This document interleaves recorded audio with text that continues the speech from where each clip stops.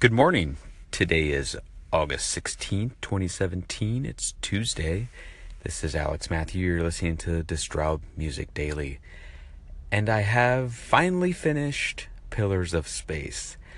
So this track, of course it's improvised, just took me a few steps because I kept running through different layers of it, improvising different layers on top of what I already had.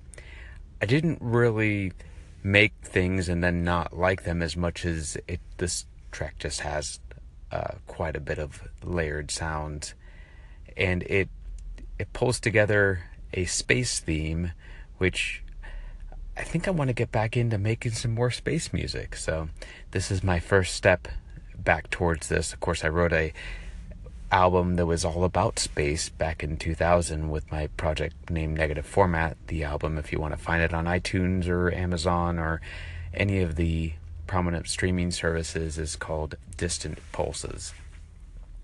Also, you should go check out a lot of other music that I have on those services under the same artist name, Negative Format. I also have music under an artist name called Parallel Project, which I made the music for 14 different vocalists. And then, of course, I have a release with some remixes and stuff under Distraub.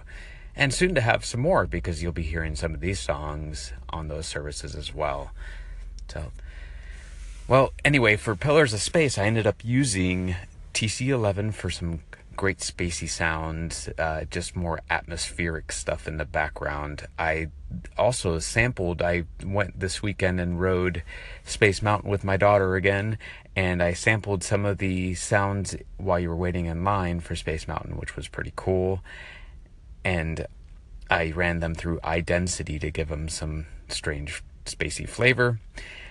Then I also used Craft for it's KRFT, I think it's Craft, for just the sparse drums that you hear, and then glitch breaks for the other intricate glitchy drums that you hear in it. And then the main melody and the bass come from Dot Melody. So I hope you enjoy this track. I had a lot of fun making it, and I also wanted to thank Saint Luminous for coming up with the name for me. And I'm sure that I'll be collaborating a little more back and forth with Saint Luminous, because I'm going to space.